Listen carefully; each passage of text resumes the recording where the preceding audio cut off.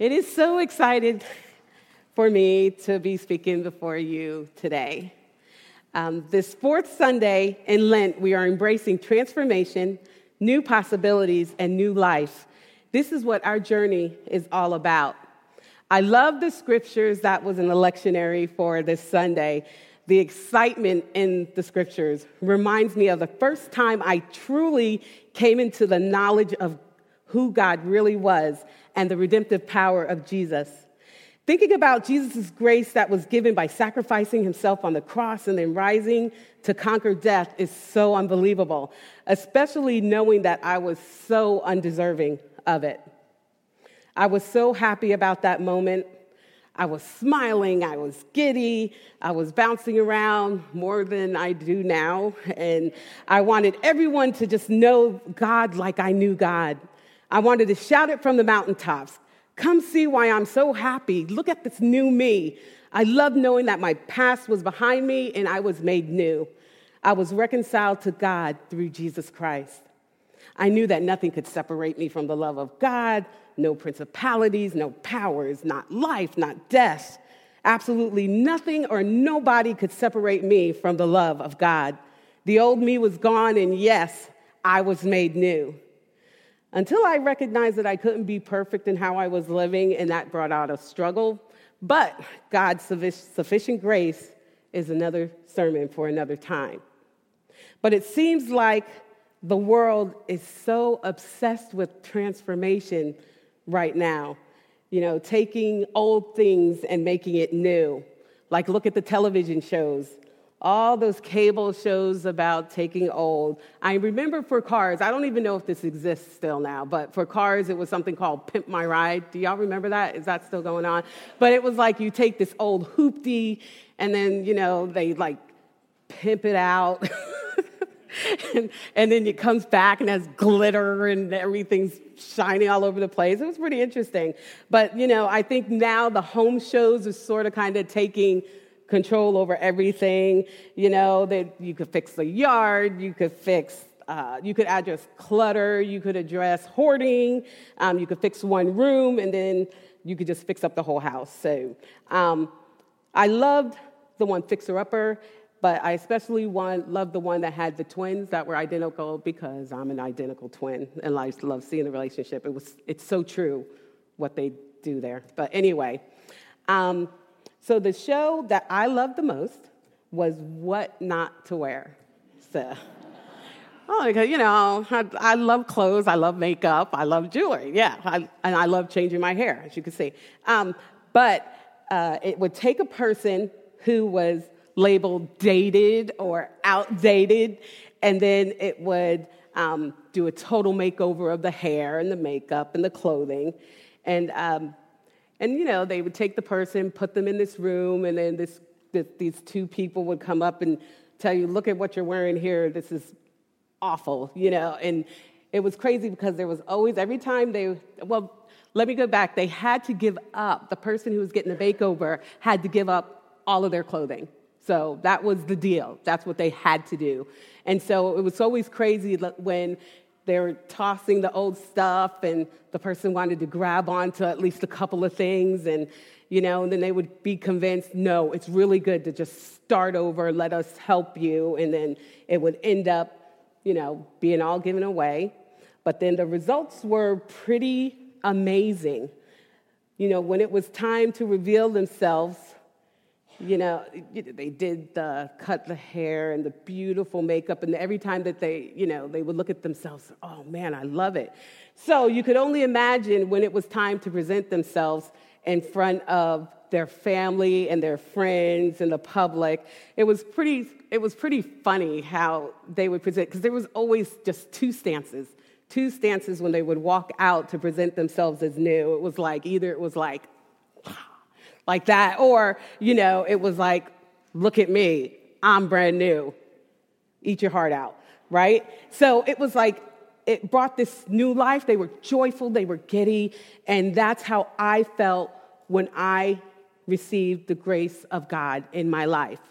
Which brings me to today's scripture, which was 2 Corinthians 5, verses 16 through 21. It says, So from now on, we regard no one from a worldly point of view. Though we once regarded Christ in this way, we do so no longer. Therefore, if anyone is in Christ, the new creation has come. The old has gone, the new is here. All this is from God, who reconciled us to himself through Christ and gave us the ministry of reconciliation. That God was reconciling the world to himself in Christ, not counting people's sins against them. And he was committed to us the message of reconciliation. We are therefore Christ's ambassadors, as though God were making his appeal through us. We implore you on Christ's behalf, be reconciled to God.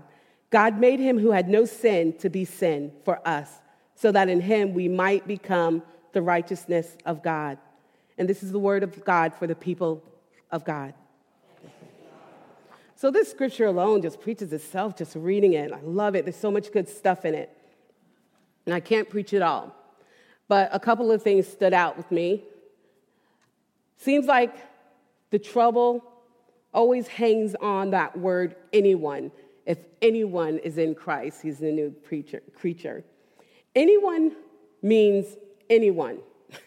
This word anyone confirms that God does not show favoritism. So those in Christ no longer regard or evaluate people on the basis of their resume, their accomplishments, or their influence. Reconciliation comes through forgiveness and love, and I want to speak on love for a brief moment. If the love of Christ controls us, then we are free to be open and accepting to others on the basis of seeing them through the eyes of Christ, the one who gave himself for anyone and everyone. Old standards of judgment such as race, social status, lifestyle, wealth, prestige, and title are obsolete, null, and void. 1 John 4:7 and 8 says, let us love one another, for love is of God, and everyone that loves is born of God and knows God. And you who don't love, you don't know God, for God is love. You're born of God, you are a new creation. Loving one another requires that we redefine how we look at our neighbor, our community, and the world. Who is my neighbor, you might ask? Well, let me tell you. Matthew 22, verses 36 through 40, a teacher of the law asked Jesus, "Teacher, which is the greatest commandment in the law?" Jesus replied, "Love the Lord your God with all your heart and with all your soul and with all your mind. This is the first and greatest commandment. And the second is like it. Love your neighbor as yourself. All the law and the prophets hang on these two commandments." So loving God and loving your neighbor, to me, it goes hand in hand. You can't have one without the other. That seems simple, right? Love your neighbor as yourself. Loving ourselves might sound vain, but let's really be honest about this. We do things to take care of ourselves because we love ourselves. We exercise. We pamper ourselves at times. We take care of ourselves. We protect ourselves. We fix ourselves up. So if we take care of ourselves because we love ourselves, we need to take care of others, take care of our neighbors. If we protect ourselves, then we need to protect others, protect our neighbors. But oh, how difficult we make it to love others. We add our own criteria to it. I love you because you are like me, you believe like me, or you do what I do. Or I love you just as long as you do everything I like and don't get on my nerves. This is where judgment and hate can be so easily infused. I grew up in a cul-de-sac in the suburbs of New Jersey. Most of y'all know that. Where I lived, the neighbors couldn't have been so different. Next door, there was an Italian family. There was an atheist family. There was a racist family. There was a Muslim family, Catholic family, and a man that we hardly saw for the 20 years that I lived there, which was pretty creepy, but he lived there. I only had seen him a handful of times. So we didn't get to pick who lived in our cul-de-sac. These were our neighbors, whether we liked it or not. So our neighbors are people with different opinions, different beliefs, different lifestyles, different faiths, no faith, socioeconomic status, and so on. So going back to that word, anyone, that's everyone, guys, not just people like ourselves. It is really doing God's will when people use the name of God to attack a mosque, a synagogue, refugees, the LGBTQ plus community, or even a particular race. Is that doing God's will when God is love? I want to encourage everyone, even myself, that if you have a problem loving, I'm not talking about the human emotions, anger, or being aggravated with someone. That's, we do that all the time, right? We do that. That's human emotion. But if there's issues loving those you need to love, you might need to evaluate your relationship with God, because God is love, or evaluate the relationship to yourself, because you're supposed to love your neighbor as yourself. Why are we so quick to label people? There's some sayings that I've even been guilty of saying in my life that don't necessarily match God's message about love and acceptance, such as, I'll tell you, once a cheater, always a cheater, or he'll never change. Those were my sayings. And when we begin to say things like this, we need to remind ourselves of God's grace to us when we missed the mark and when we did stuff that we have not been proud of. There was a saying by Hans Urs von Balthasar, and he had a treatise entitled, "Dare We Hope That All Men Be Saved?" It said, "To give up hope for any other person, no matter how wretched their condition may be, is also to give up hope for ourselves. How can we presuppose our own final deliverance from human wretchedness into divine worthiness while assuming that others cannot be similarly saved?" This is simply saying, don't think that you're the only one that can be changed and others can't. I don't think God needs a grace police. I know that at times seeing others as worthy is a difficult task, especially if someone has done something so horrible to you. Going back to the main scripture in 2 Corinthians, we are not to count others people's sins against them because Christ did not count our sins against us. I know it's a hard pill to swallow. I think most of us can give our own examples of situations where it was just hard to accept the person. But God entrusted us with the message of reconciliation, and reconciliation goes hand in hand with forgiveness. The story of the prodigal son is an example in Luke 15. Jason already preached this a couple of weeks ago, but I wanted to, just remind you, this parable, as well as the parable of the lost coin and a parable of the lost sheep, was told by Jesus in response to scribes and Pharisees who grumbled about Jesus welcoming and eating with sinners and tax collectors. So the reconciliation between the father and that prodigal son did not occur because of what the son did, but because of what the father did. And if you can remember what Jason said, the son went off, took what he could from his father, spent it in crazy living, and then when he came to himself, he said, "Let me go back to my father." And he practiced this speech, "Hire me as, one of your servants." But he didn't even have to get that far. The father saw him from afar off.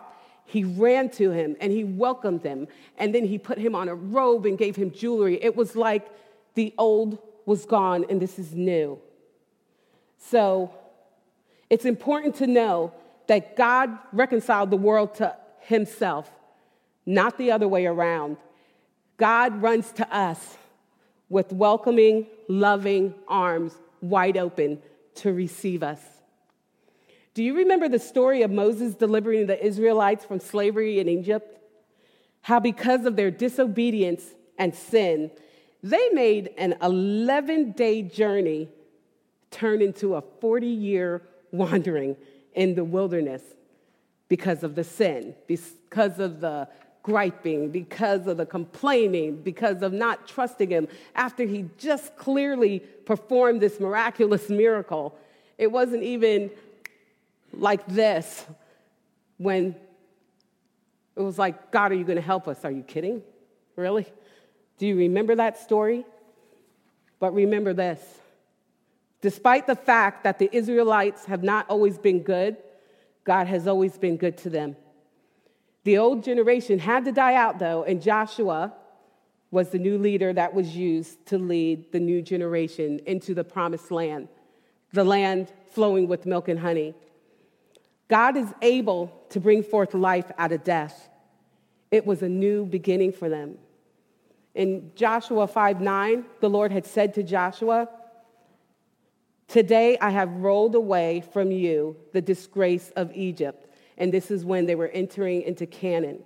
And it wasn't just about them, your sin, my sin. It's not just about you or me, but it's about God and God's living, life-giving love and mercy.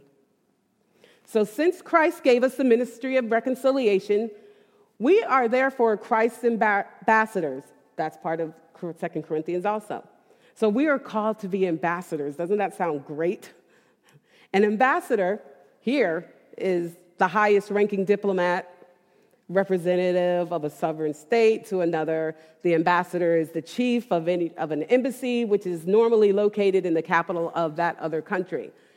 So that seems like a pretty high position to me.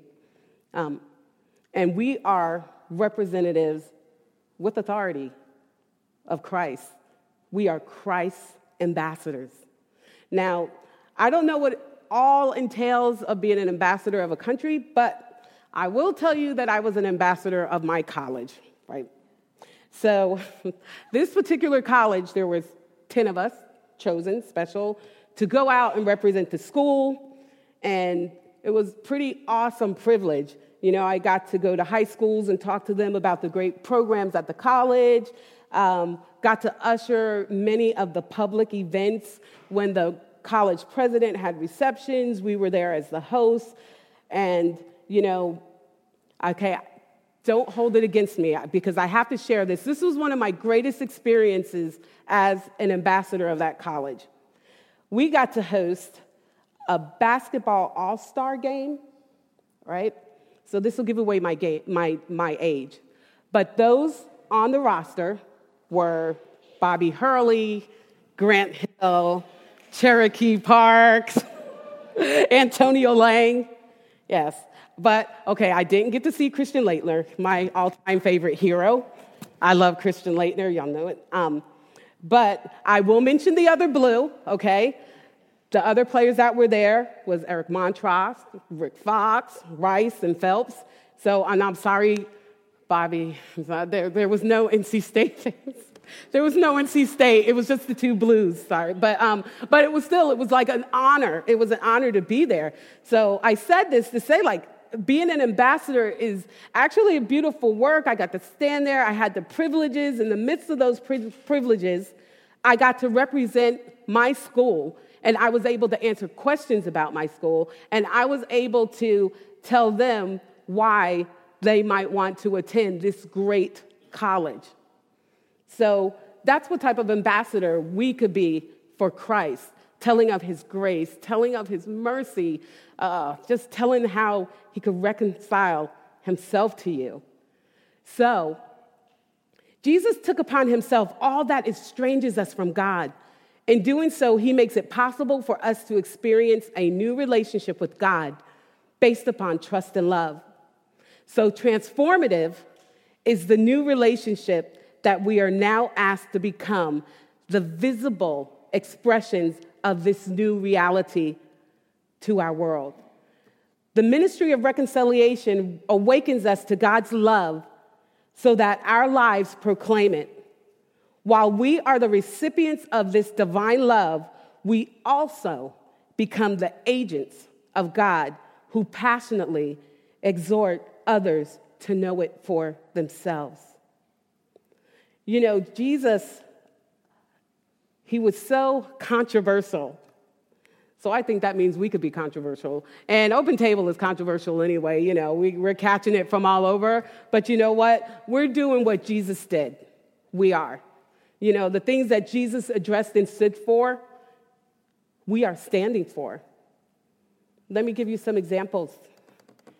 Jesus addressed the crowd of the woman caught in adultery and said, "He is who without sin cast the first stone." How quick do you think those stones went down? And then told the woman, "Go and sin no more."